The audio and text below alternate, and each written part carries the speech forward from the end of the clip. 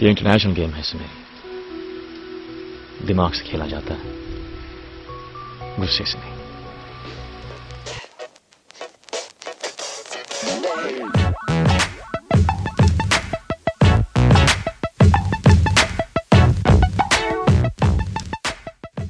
Hello, everybody, and welcome to episode 95 of Hoop Darshan.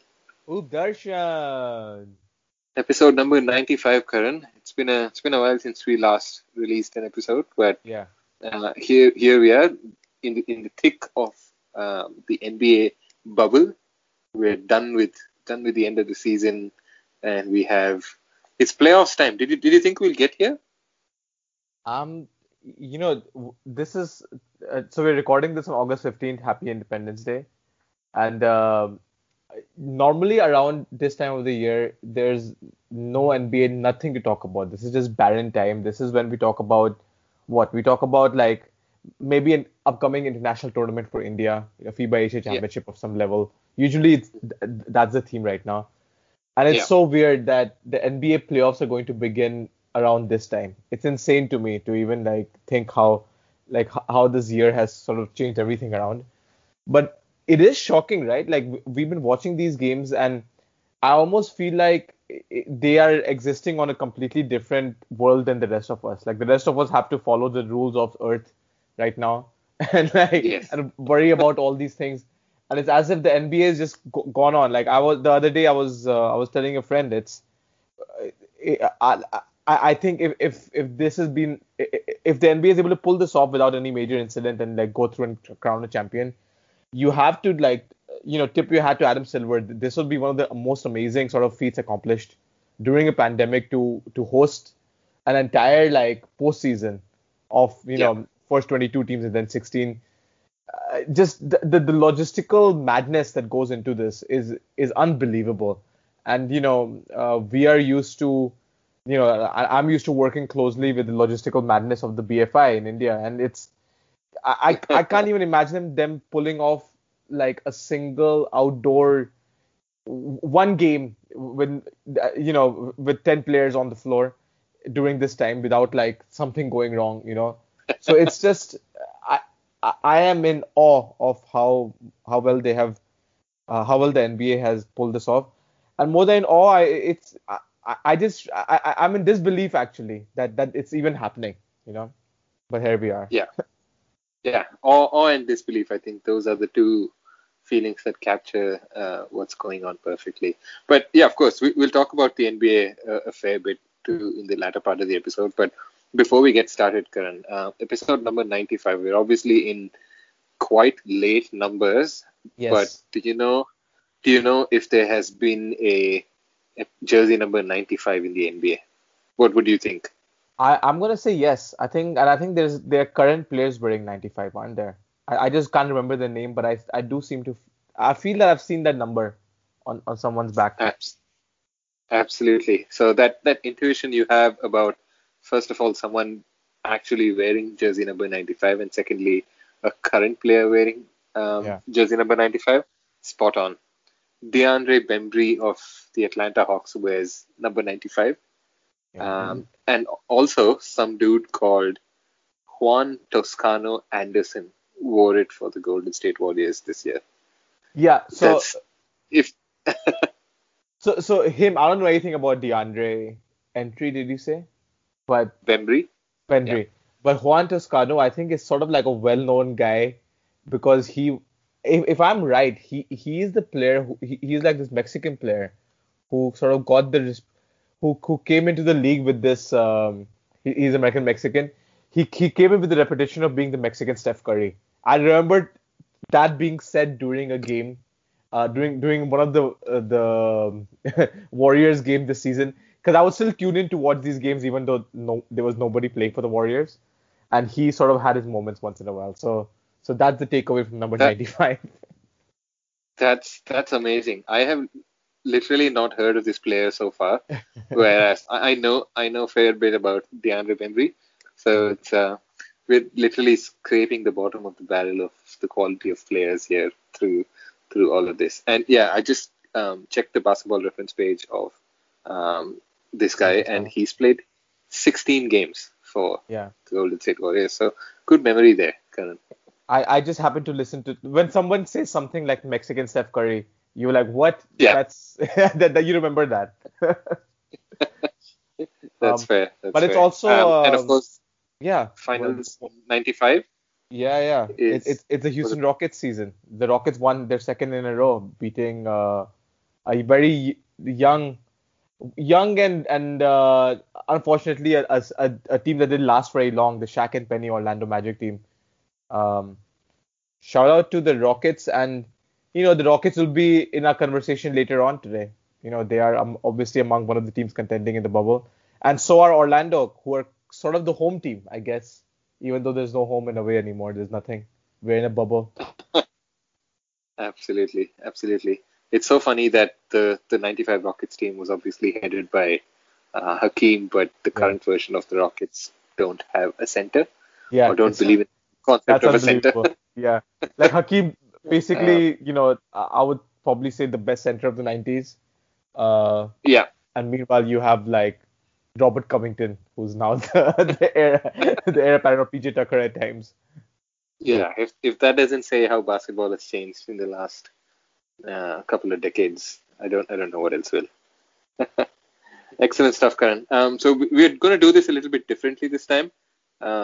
We are going to talk a little bit about the Indian basketball part, but also with the special guest. So it's a very, very different and special, unique version of Hoop Darshan. So Karan, before we jump onto that, why don't you tell our listeners who we're speaking to today? Yeah, so our guest today is Yash Matange, who is making his second Hoop Darshan appearance. He was on the podcast, I think, back in December, which might as well have been back in 1995. It was so long ago. It does feel like that.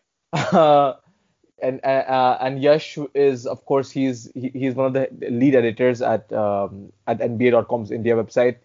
He's one of those people that if you follow NBA news in India, you have seen his tentacles and his work literally everywhere. He's doing every interview with every Indian prospect. He's doing a bunch of NBA previews. So he's basically he is on the two boats of Indian basketball and NBA the same way we are. And so he's like the perfect guy to talk to, not only about a lot of exciting recent developments in Indian basketball when it comes to in terms of individual success, and of course help us preview the bubble playoffs. So on that note, let's get Yash on the call. So I'm excited to have Yash Matange back on Hoop Darshan. Yash needs no further education, not education. He does need a lot of education. He needs no further introduction than the fact that he is basically one of the stars of India basketball and NBA in the country. Yash, how are you doing? I'm good, Karan. Thank you for having me. Thank you so much. So, have you been keeping yourself busy in this sudden sort of return of basketball? There's like 6 games happening every day or whatever, something insane like that. And of course, you're covering so much big Indian basketball news. What is your current schedule like? Do you feel you're playing an entire 48-minute basketball game a day these days? The new schedules basically killed my sleep because the new Eastern time zone, all games are the number of games that start later India time are far lesser, right? So the last game is at like 6:30 a.m. and that's about it. Whereas if we had a West Coast game, we would have one at 9 after that. Yeah. So I'm watching games at 1:30, 2:30 a.m., 3:30 sometimes. If Portland's playing at 4, it's at 4. So it's messed around with my sleep schedule for sure. So do you stay up all night watching these games? So I really had to pick which games I want to watch. Yeah. Sneak in a 2-hour sleep in between. Then I obviously have to work, so get up for that. So yeah. It sounds like the kind of feat that I would be very glad to do this kind of lifestyle when I was in college, and I used to, like, whether it was like Champions League football or NBA games, like I would be all about. And even if I'm like, say I'm late up at night, I've been drinking or whatever, I'll be up at 3-4 in the morning and stay up till 10-11 watching sports, and I was okay with that. But at this age, it just sounds unbelievable to pull this off. Exactly what I was going to say. There was a time and day when my body was capable of doing this, but yeah, really, like, hats off to you for changing your body clock in such a manner. No, all the great athletes have to do it, Yash. Yeah, honestly, that wasn't difficult because COVID, the lockdown screwed that up anyway. So actually had to switch back because after the lockdown, you try to switch it back to normal, but this helped switching it back to no sleep again. So yeah. Excellent stuff.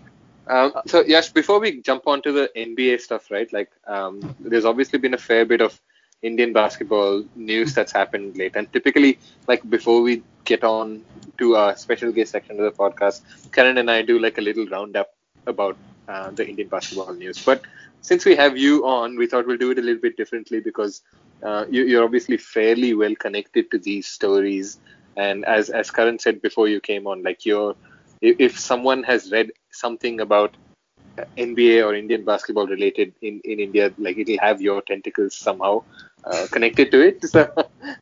So there's been a few different things that's happened, right? Like specifically in the field of some of our younger players, up and coming players, both men and women getting to play collegiate basketball or sometimes even professional in the US these days. So why don't you tell us about how you found out and what your thoughts were about Princepal Singh's G League news?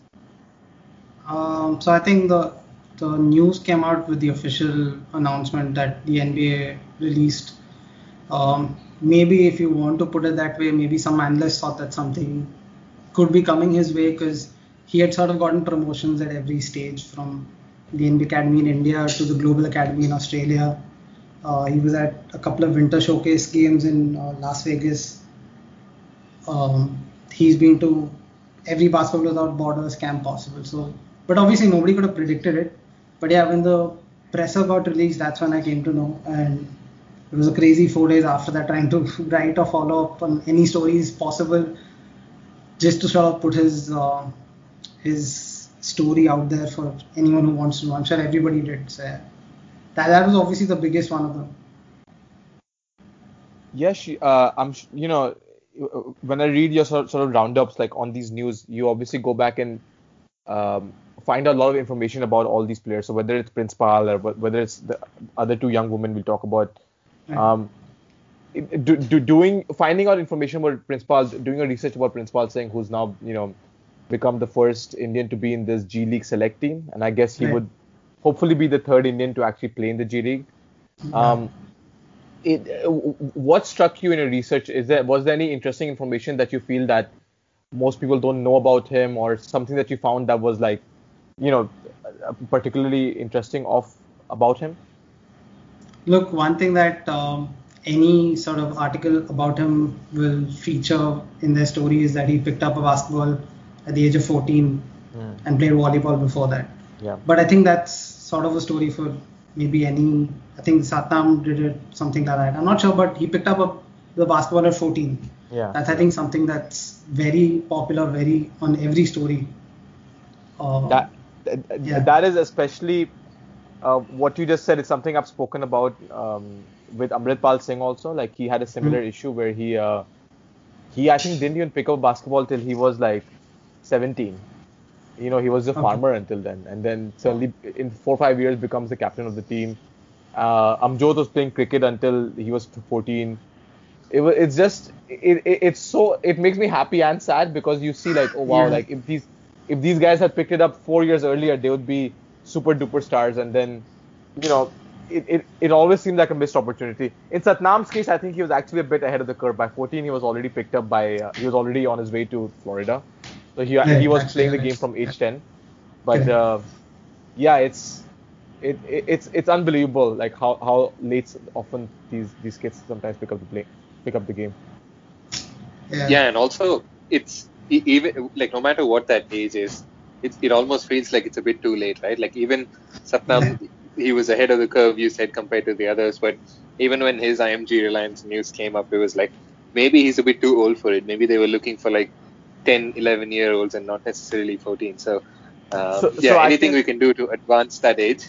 in Satnam's case, I can actually confirm that's exactly what happened. They were looking for under 14s. I was actually at that camp when the 50 players were bought in, and IMG Reliance were going to take 8 of them. They were looking for under 14, and Satnam was over 14. So they made an exception for him alone.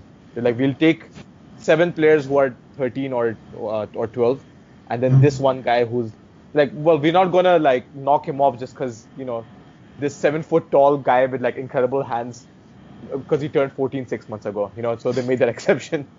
It's not a bad exception to have, but yeah.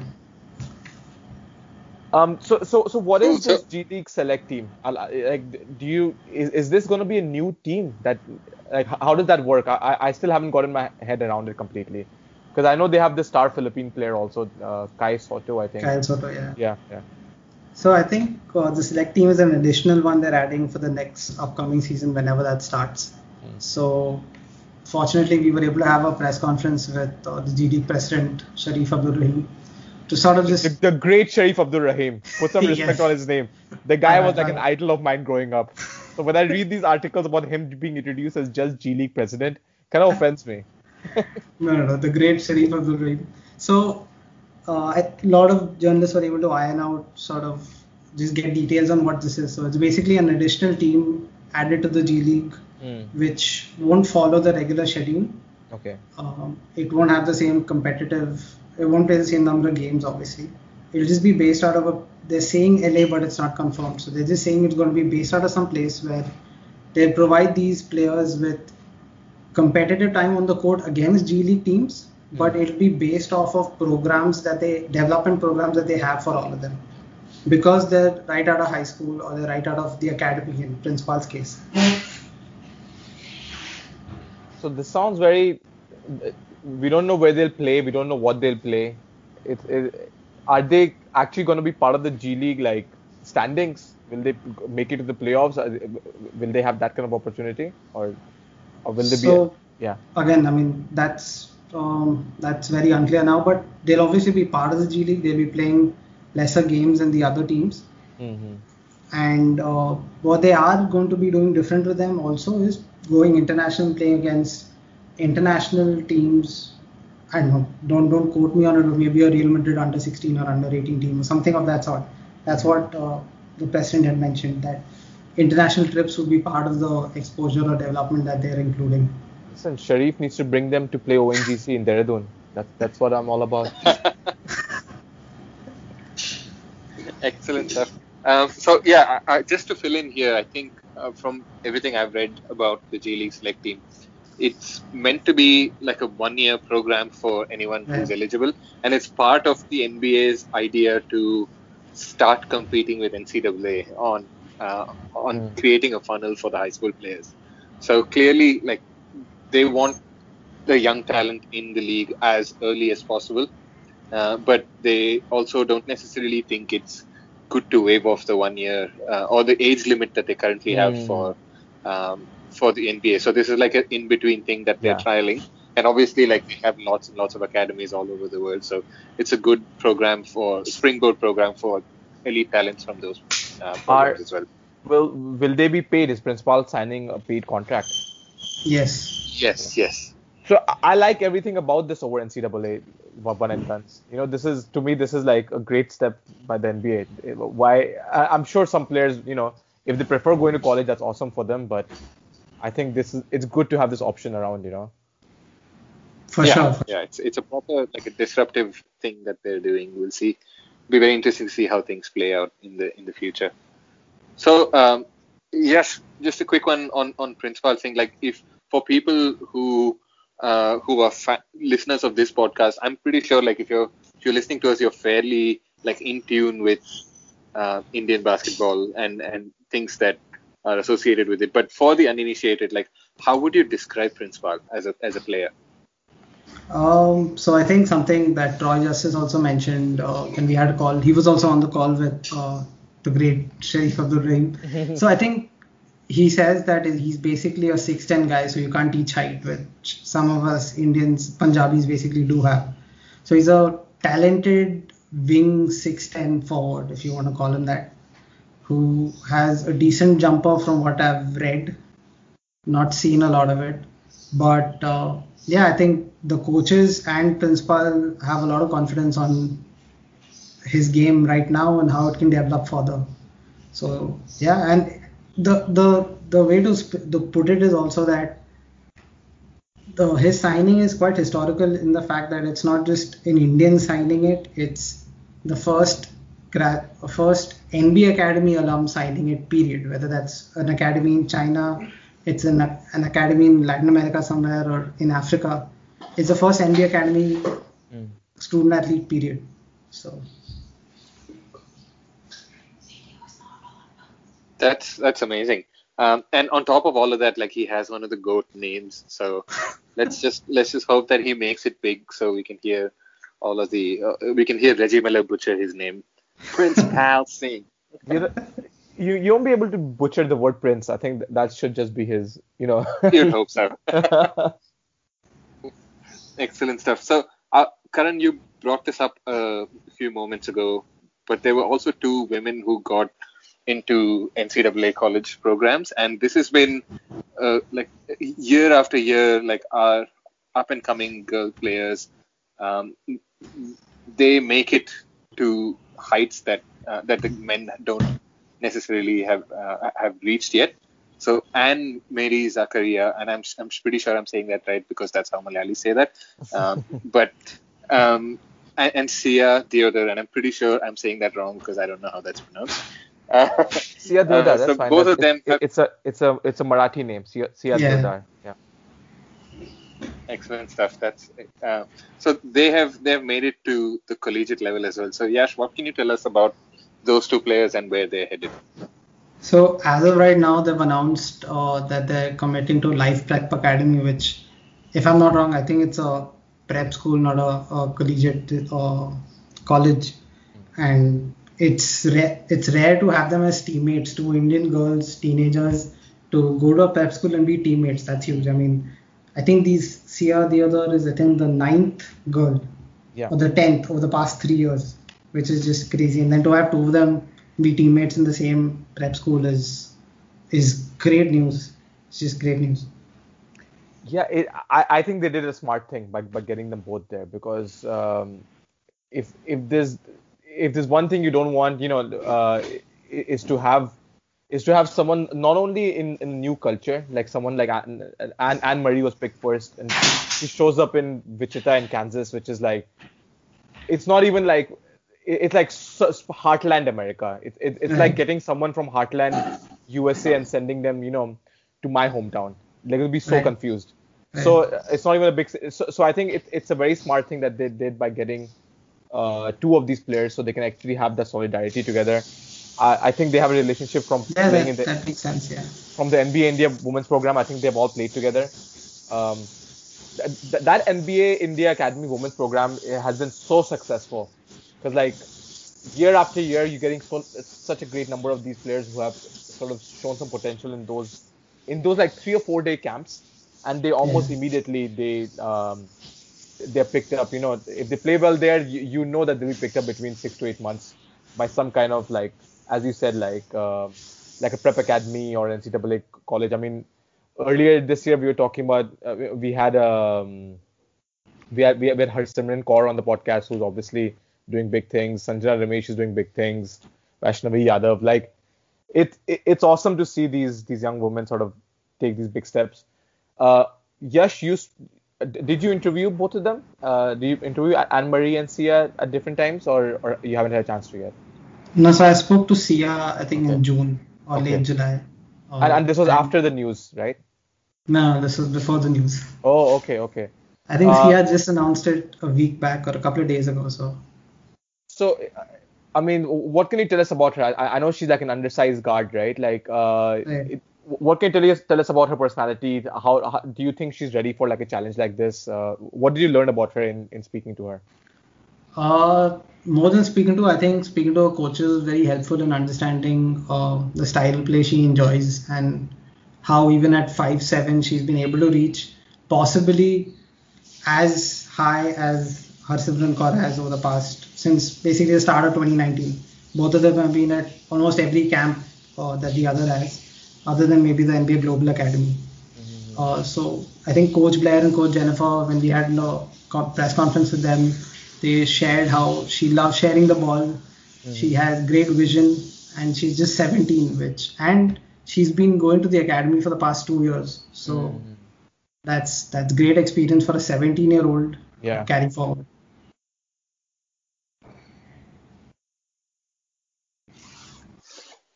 Absolutely. So just quickly to wrap up, like all of the Indian stuff, Karan, you rattled off a list of names of Indian players who are all playing stateside right now.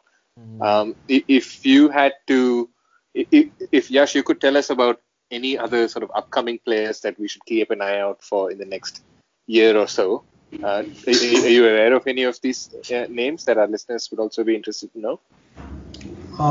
No, I think any that would commit further, I'm not sure, because all of them who have committed were the top performers at every academy camp that they had before that. So Sia and Harsimran and Anne-Marie were all among the award winners at the camp that was held during the India Games. So it's clearly a sign that those guys, that camp is really helping them with recruitment. It's helping them in speaking with coaches or getting better in communication and stuff like that. But I'm sure every time there is a camp, there's going to be the next lot, because that's how it's coming out. I'm sure it's obviously based on the academic year as well, but with every camp, there's a fresh lot that keeps coming out that is eligible, that is as talented. So I think it was about time for the next camp, but yeah, obviously COVID slowed it out. And from the academy itself, are there any male players who have been at the NBA Academy India who are sort of next in line? And I don't mean necessarily for something the way that Prince Pal did, like he sort of had a very like unique path.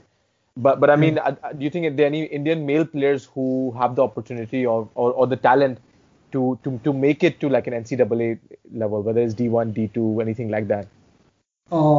Again, don't quote me on it, but there are a couple of people who've been performing quite well over the past year at the academy who've made news consistently. One is Aman Sandhu, or I think they call him Baby Punjab. I'm not sure. Big Baby Punjab.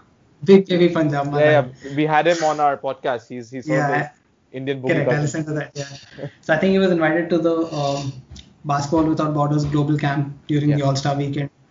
And if you see his transformation from 3 years ago when the academy started, it's unbelievable. The transformation in his physique is unbelievable. Yeah. And I think he made a lot of noise, or rather got a lot of eyeballs when he went to the Basketball Without Borders camp. He says he's trying to communicate, or the talks are going on, where he's quite insistent on having a T1 scholarship, or making sure that he can do that, because that's the next step. That's one. And the next one I think is Pranav Prince. Yeah, another Prince. Who's again been a star in the academy. I think last year in November they had a development camp in the Global Academy, where from all the rest of the academies they had, I think, a group of 24 scattered across all other academies just for a global get-together development camp. And he was the only other Indian, apart from, of course, Prince Pal's already there, but he was the other Indian invited, which is a big deal. The academy went to Hungary to play twice, stage 1 and stage 2. He was a star in each one of those sort of round-robin league games that they had played. So he's very long, quite a good wingspan. I'm not sure about the rest of the aspects of his game, but from a physique standpoint, he looks really good. Pretty amazing. India sent 2 princes to Hungary. That's just that's pretty wild. Well, Yash, thank you for sort of updating us with this information, and we are all excited for even while I continue to face an existential crisis about the basketball scene in India itself. I'm so glad that the individual players are at least making it out, even though this is a very small percentage and we are only hearing about the cream of the crop. I hope their success trickles down and sort of like helps to grow like the grassroots scene also. I don't know about this is my opinion. Don't take it. Nobody's said this, but I feel we might have a WNBA player before we have a NBA player. Oh, that is 100%. That's been our opinion for a decade. Oh, great. Ever since the time that, we've been saying this. I honestly thought it'd be Gitu 10 years ago when she had all those. Right. So we have always been on the train that that like the journey to the WNBA might be a bit easier. I actually felt so this was actually something in conversation with Gitu all those years ago. I think she would have actually made the WNBA, but WNBA have fewer roster spots than the NBA does, or at least back then they did. I don't know what the rules are now. Okay. But you know how the NBA has 15 full roster spots. The WNBA only had 13 or 14.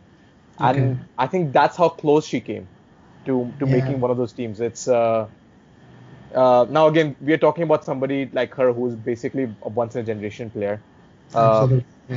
But I agree with you. I think we'll likely see, and I have a feeling it might be Harsimran Kaur. That's just I'm throwing that name out there.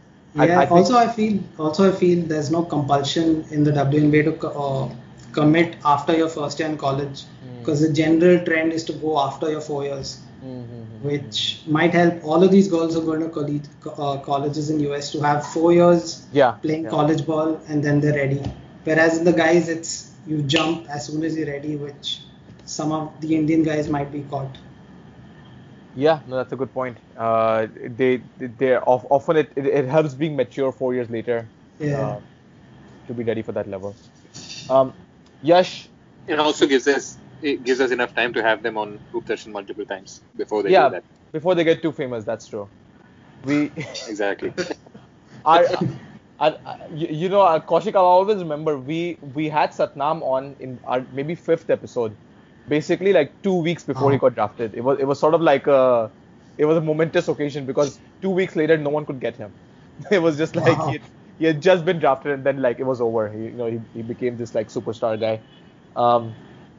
Okay, let's talk about let's pivot a little bit. Yash, I'm sure as you said, you've been staying up all night watching the NBA bubble.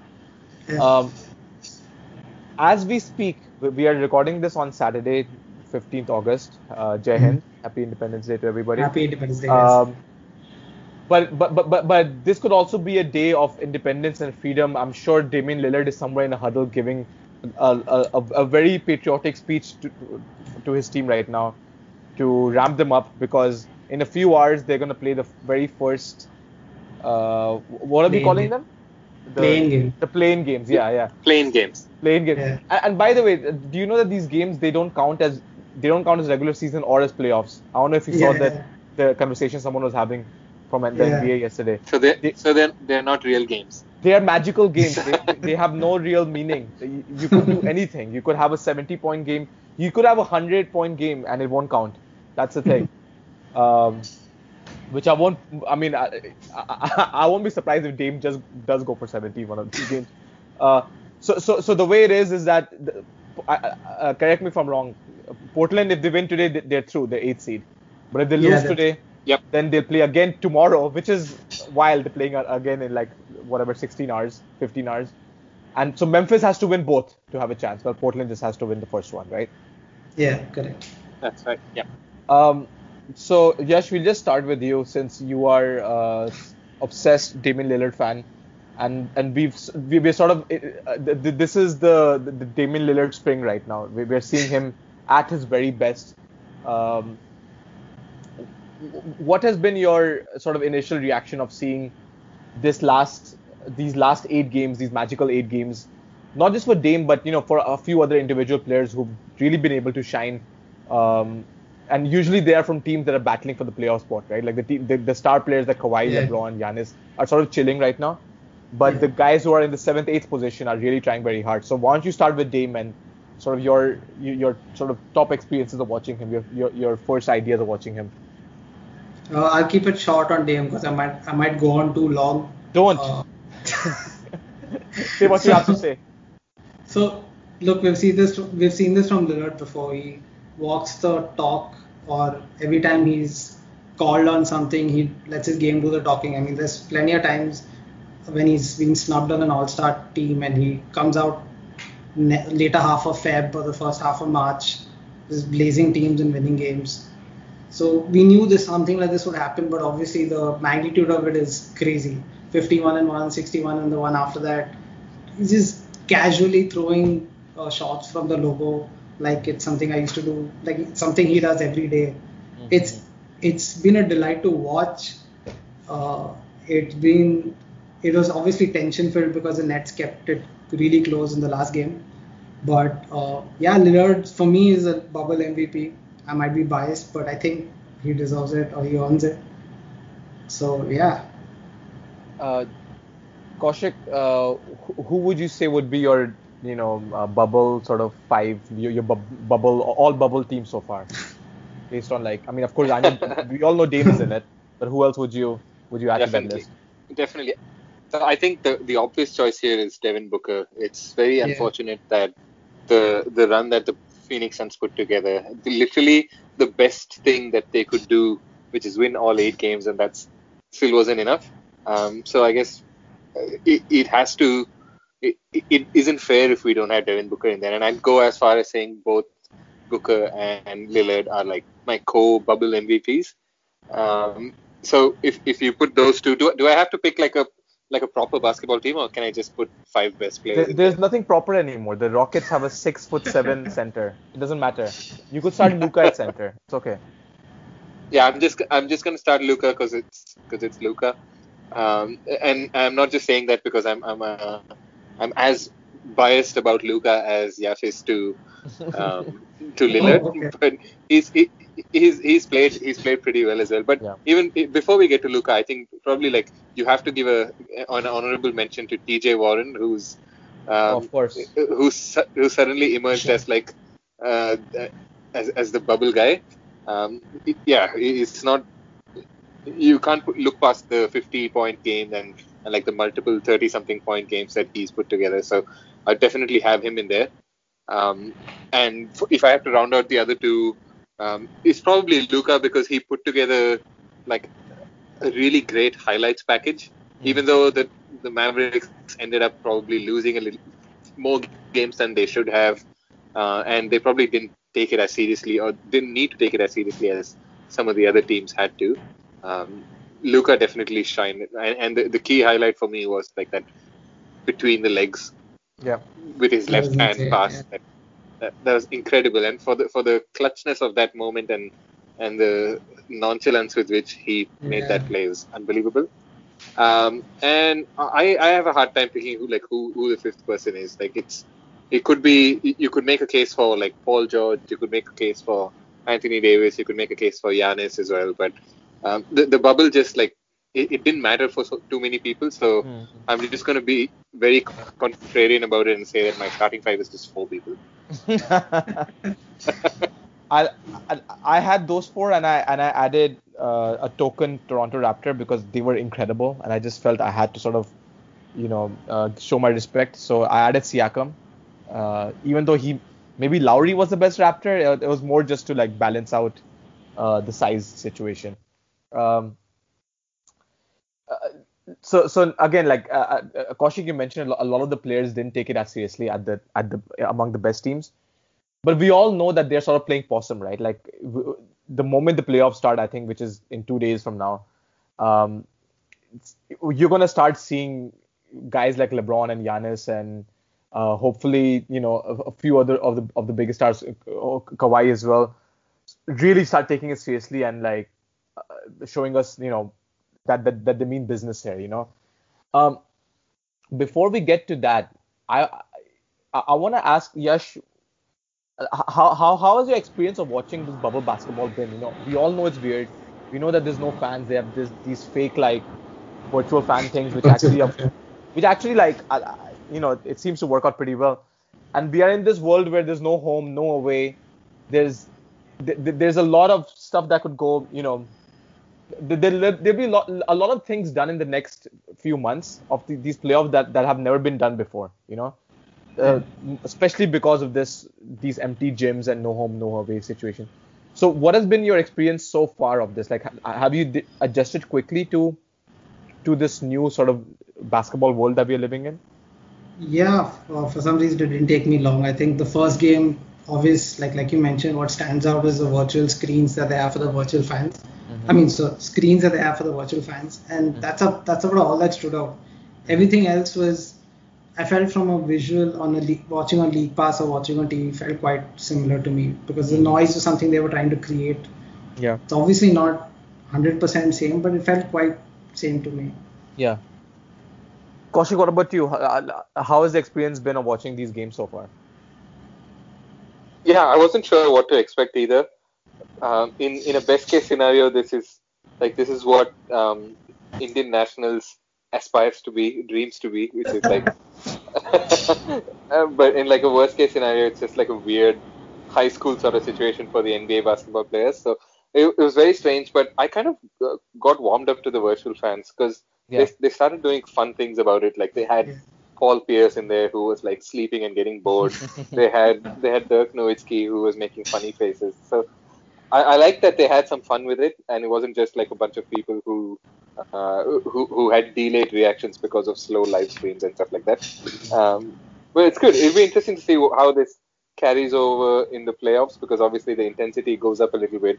But yeah, I've been enjoying it. I've been enjoying all of these radical new 3D camera angles that the NBA promised us, and looking at Kyle Kuzma's jump shot winner from back in the from a few days ago, shown in that new camera angle, it was great. I'm enjoying it. Or I might just be missing basketball because we haven't had it for the last few months. I think it's a bit of both, but I'm glad you brought up the feeling of and the best case scenario of Indian national. It really feels to me now. Again, this is gonna sound like a funny comparison, but stay with me here.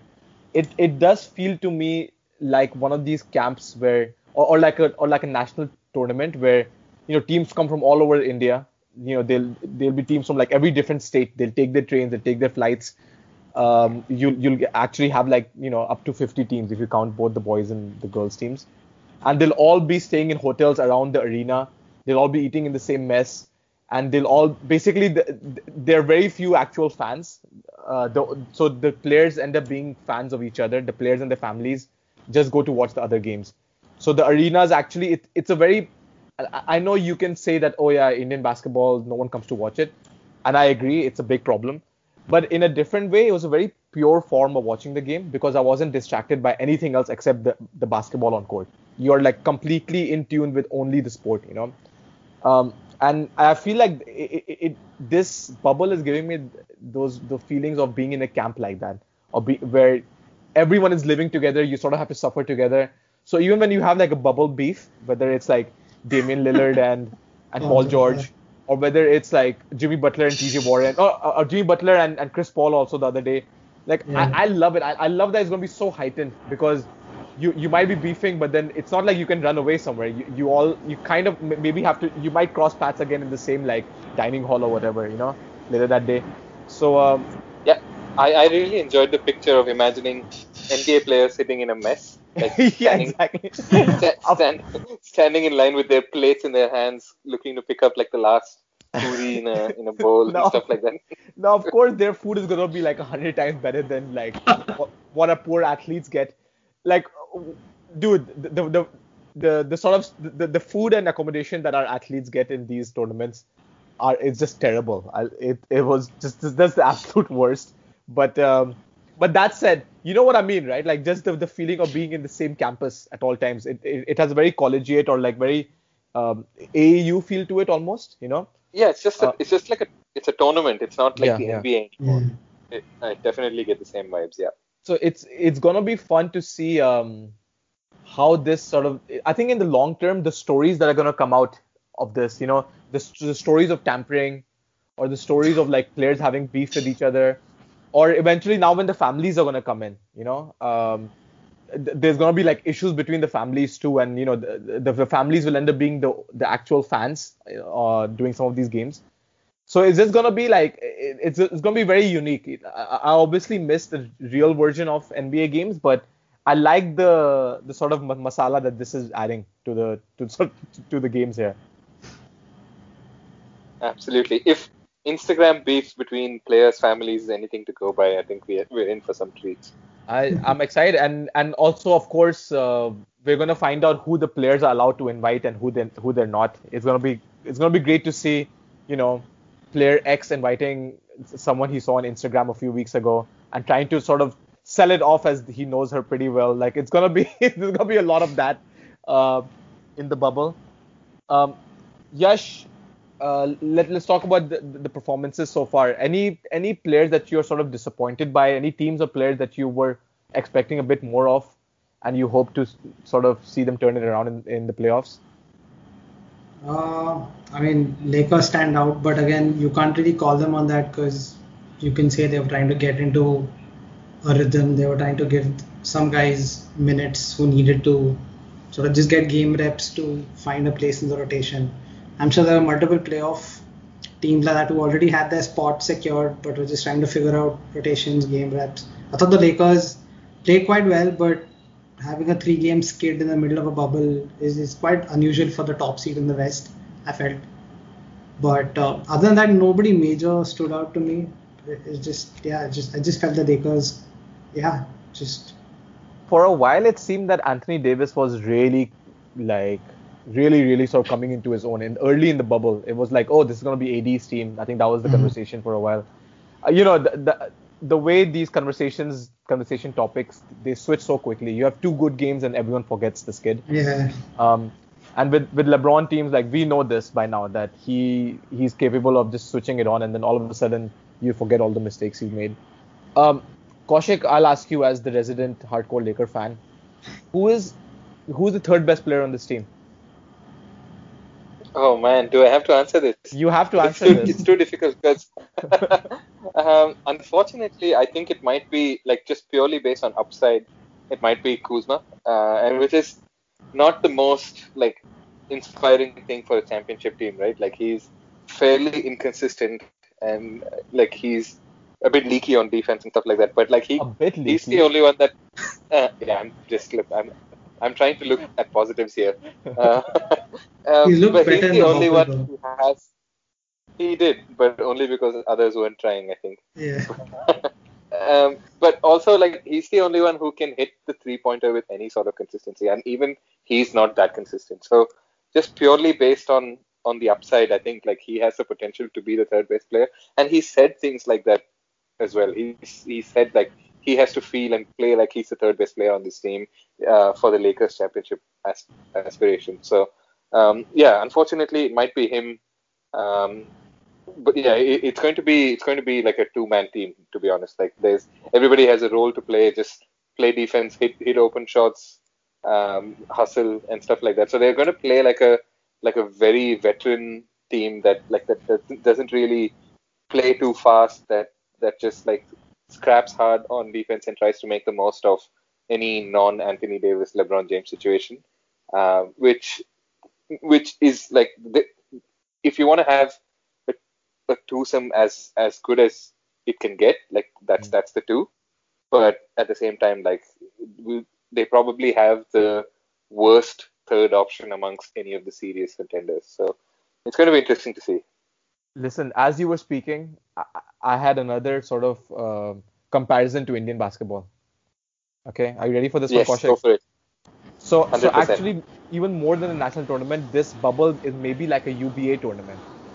Because all the UBA games take place in Hyderabad, right?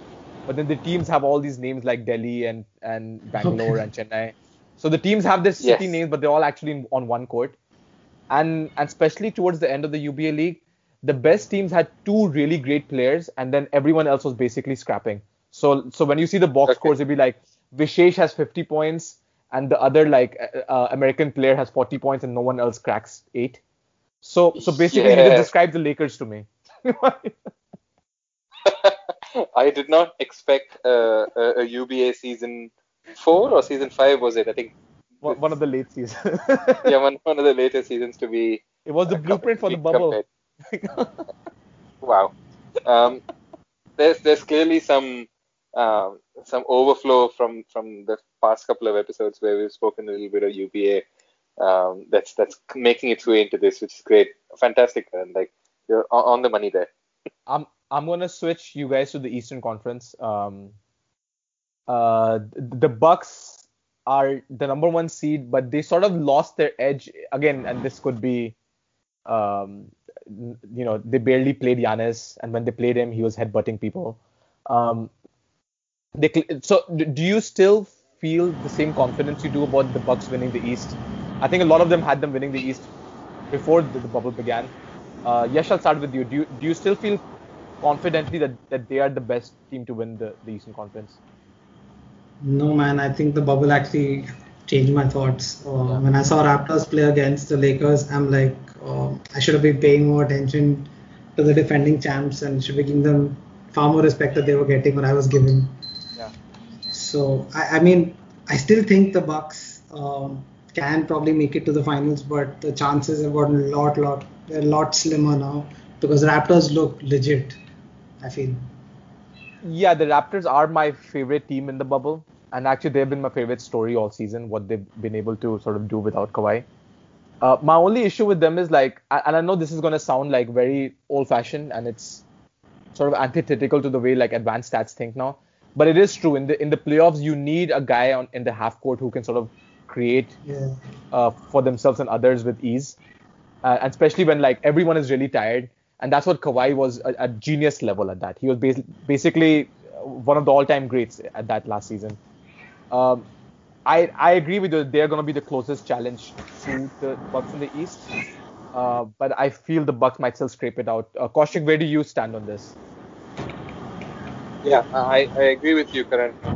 I think like the main separator between the Raptors and the Bucks last season was Kawhi. And like when push comes to shove in the clutch stages of the playoffs, you need that like individual talent to lift you. And as good as the Raptors have been as a team, they're amazing. They're defensively so solid, and any given player can sort of pick them up on a day. But I think at that absolute pinnacle level, they don't have someone of Kawhi's stature that they did last year. So I'm going to play it smart, and I think I'm going to pick the Bucks to come out of the East. And let's be real, like even Giannis isn't like his biggest weakness is not being able to be that half court creator, you know? Like when the game slows down, he struggles. And I think to me this is I have him in the biggest spotlight of any other NBA player. These playoffs, I think the pressure is on him more than anyone else because he is going to be a back-to-back MVP. He is in the best team in the conference in the league now. And anything but like a finals appearance would be considered like a huge disappointment. You know, if he doesn't make the finals this year, I feel teams like Miami and Golden State might as well start like sending him their invites for when he becomes a free agent.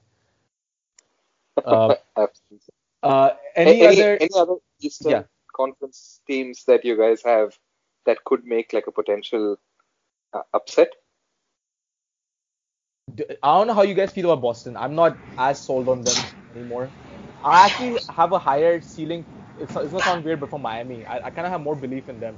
They just seem to have more moving parts and just like more like ruggedness. I don't know. How do you feel about like who do you think is after these two teams you mentioned in the East? Who do you feel has the best chance? Yeah, I agree with you. I feel Miami's next sort of. I feel the third best team in the East.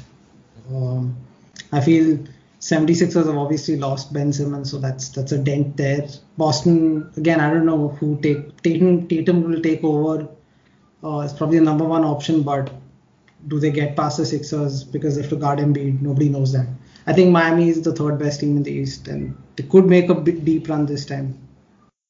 I think with Kemba's sort of like knee issue, I think the Celtics have really sort of. I think their ceiling has been lowered a little bit. Kaushik, who else? Is there anyone we haven't mentioned that I know you're going to be dying to watch Luka have his like playoff explosion. Do you want to talk about Luka for the next 15 minutes, or is there anyone else that you feel deserves a bit more sort of conversation in the shine? Yeah, I think this might make for a very difficult listen if I just keep talking about Luka. People might just tune out of it. Who is this guy fanboying Luka for 15 minutes straight? But I think like I'm a bit like disappointed that it ended up being Dallas versus Clippers because I think like the way the Dallas team is built and the way Clippers are built, like I think Luka might have a bit of a rude awakening in the playoffs because like they can put two extreme high quality defenders on him and it might make him look not so good, or he might just turn it on and make it look great. I'm hoping for the latter at least. But the one that we haven't spoken about, which I think like it's going to be very interesting to see how they play in the playoffs because obviously there's no Ben Simmons for the Philly Philadelphia 76ers, but it's a pretty big year for Embiid, I think. Like, he's done a lot of talking. There's been a lot of hype that's built up to this season, and it's a bit of a make it or break it season, I think, for them. They might have to change directions based on how things play out, and for the most part, I think it's not going to play out very well. But yeah, I'm really curious to see what the Sixers are going to be like. So there's no Simmons, like I said, so it's going to be Embiid or nothing for them. And I don't know if they necessarily have enough offense or shooting or like enough of a normal functioning basketball team for them to make noise at that level. But also, if Embiid turns it on both offensively and defensively, he's quite unstoppable. So it'll be very interesting to see how they proceed, and it'll be interesting to see if this means this is the end of the road for Brett Brown on that team. It's going to be a very make it or break it year for them, I think. I'm gonna say it'll be break it. There are too many ifs, and Brett Brown just has to go. This is way past his expiration date with this team. I think he's gotten his chances. He'll have to go. But I'm glad he brought them up because they're a weird team. They're different. The Rockets, of course, we mentioned them earlier, are a weird team. They're small and they could cause some real damage. And then there's the Nuggets, who are just giants who start like a 7-foot point guard, who could also create some noise. So like out of these, I'm sort of shifting gears to ask you, Yash, about these kind of West contenders beyond the Lakers and the Clippers. So we have Nuggets, we have Rockets, maybe the Jazz. Although I don't really believe in them. Who would you say is like? I know we're all sort of expecting a LA conference finals, but are there any of these other teams that you think could crash that party? I personally only got Houston. I feel Denver still, I mean, they're deep and they have a lot of good talent, but I think they weren't able to get into rhythm in the bubble, especially because of injuries or a few COVID positives or something along those lines. But I feel Houston just randomizes everything in a game. Like whatever the opponent's playing style is, their own playing style, they just randomize it. Have a 6'7" center, like you said, just shoot 61 3-point attempts in a game, keep running. They just randomize it, and I feel that could throw off an opponent. I don't know, even all through a playoff series, I feel. So I think they're the only ones who can crash the LA party, in my opinion.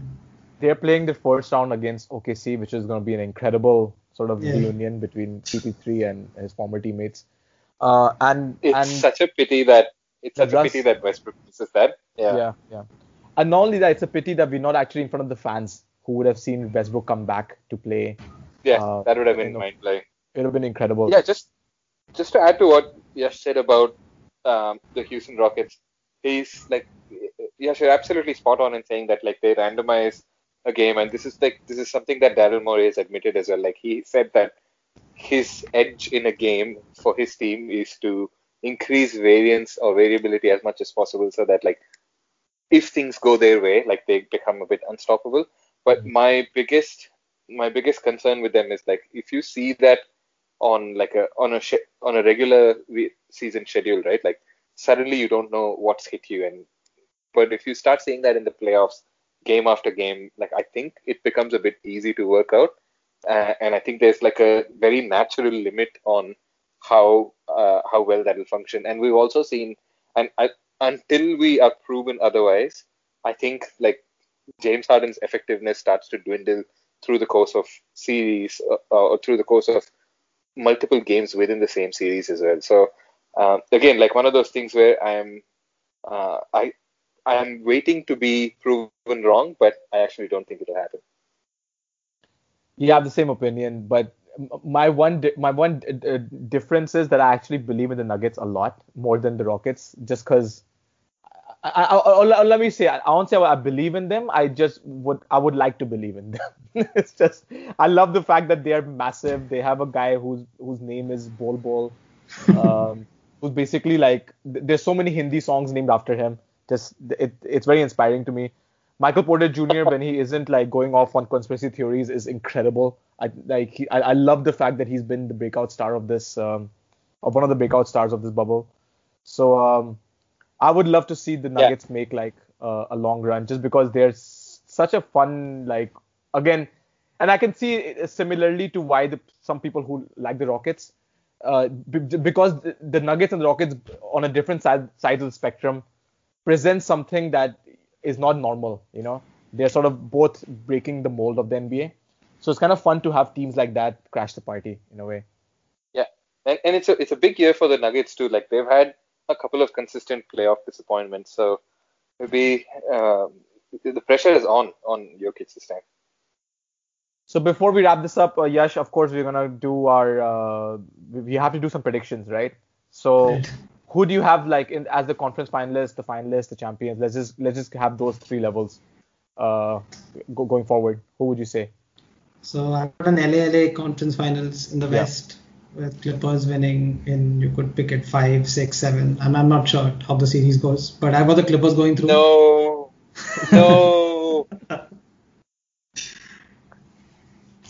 So I'll just move on to the East. In the East, I think I have the Raptors and the Bucks, and I think the Raptors make it, but if Giannis decides to take over and really shows his worth, then it's Bucks in the finals. Mm-hmm. Bucks Clippers, I think it's quite, if you go by the talent on paper, I think Clippers win.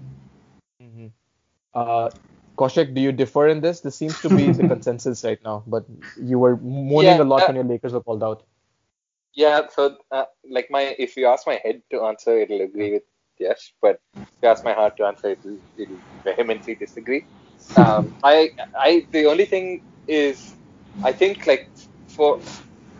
I don't see any other team making it outside of LA, Lakers and Clippers in the West.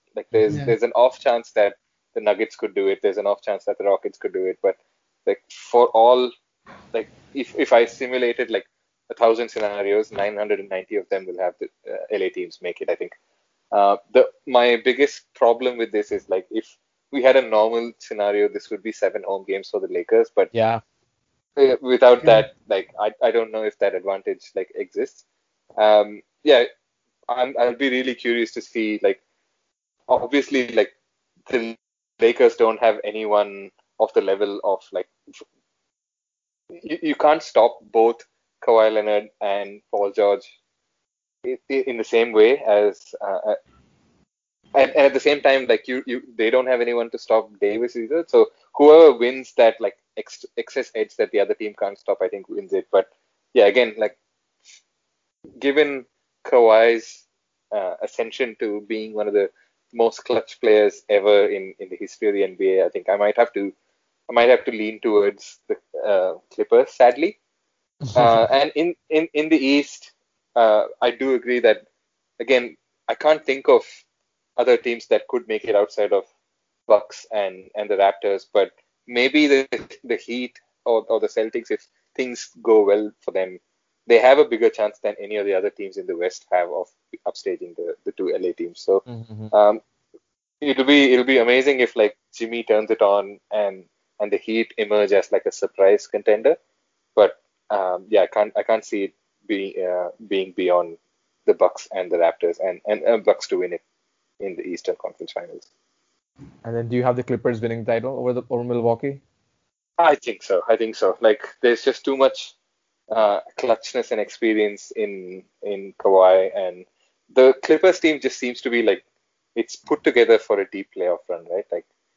Yes, they haven't necessarily all of them played together for too long this season. They've had a lot of breaks and so on, but it's just got all of the makings of a properly assembled playoff team where the others, you could point flaws in a lot of other teams, but it's hard to do that with the Clippers. So I'm gonna also be very boring and basically quickly agree with everything you guys have said. I feel it's gonna be more or less the same. My heart wants a Clippers Raptors final because I want to see that reunion between Kawhi and his teammates. But I think it's gonna be Clippers over Bucks again. So instead of sort of talking more about that, because I agree, I do want to go back very quickly, Kaushik, something you said about the Lakers having 7 home games if it had actually been in LA. I think one of the cruelest things that this bubble or this pandemic has stolen from us, basketball-wise, is the fact that we don't get that incredible, epic conference finals between Lakers and Clippers. The LA showdown, would have just been the hype would have been created in that city, and then by that, generally like around the world of basketball would have been completely incredible. And of course, with the fact that like there is like Kobe's hovering spirit and the memory of Kobe like over this whole proceedings, I think like having that would have made the Lakers win it. I actually feel just the idea of defending in front of Laker fans who are inspiring them so much. But in a bubble where there's no fans, there's nothing, and you just need a machine like Kawhi to do the job. He is the Terminator. He's gonna get the job done. So, yeah. So, sort of ending on the bittersweet note that it would have been amazing to have this series in LA as a conference final. Yash, thank you for giving us so much of your time and your expertise and all of that. We hoping that I know you're hoping that the Blazers win today or the next time and make the playoffs. But even if they don't, it's gonna be a very busy few months for you. It'll be busy few months for all of us, but you actually have to work through this. So good luck for this, and yeah, I hope to catch up again on chat or something in the future. Definitely, guys. Thank you so much for having me. It's always great to talk hoops with you guys. Thank you so much. Take care, Yash. Thanks, Yash. Thanks, guys. Take care. So I want to thank Yash Matange in helping us do this extra long. We always end up going too long, a playoff preview. But you know, there's so much to say, and I know we missed so many more details and so many teams. But we'll be back with more NBA discussion as like the teams get more and more cut down. You know, when there's 8 teams, when there's 4 teams, and all of that. Kaushik, any last words before we close up episode 95, episode Houston Rockets / Mexican Steph Curry? No, nothing else. Like I think there was a good solid discussion. Like you said, like we typically run long, but we waited a few months more than we normally do for playoff basketball. So I feel like it's all worth it. For sure. Thank you everyone for listening, and I'm hoping that there'll be more breaking news Indian basketball wise too by the time we're back here. If Yash is right about the interest that Aman Sandhu is getting, maybe there'll be some big baby Punjab in the big leagues as well. Let's hope for that. Absolutely. And thanks everyone for tuning in to us again. If you have any questions, comments, feedback, reach out to us on social media. Karan is at Karan Madhok1 on Twitter. I'm at _Kaushik7 on Twitter. And the podcast is at Hoop Darshan. We're also available on a bunch of different platforms like Facebook, SoundCloud, Podbean, and other places too. So if you have anything, please hit us up. We'll definitely shout you out. Otherwise, thanks as always for tuning in to us. And until next time, #India Basketball.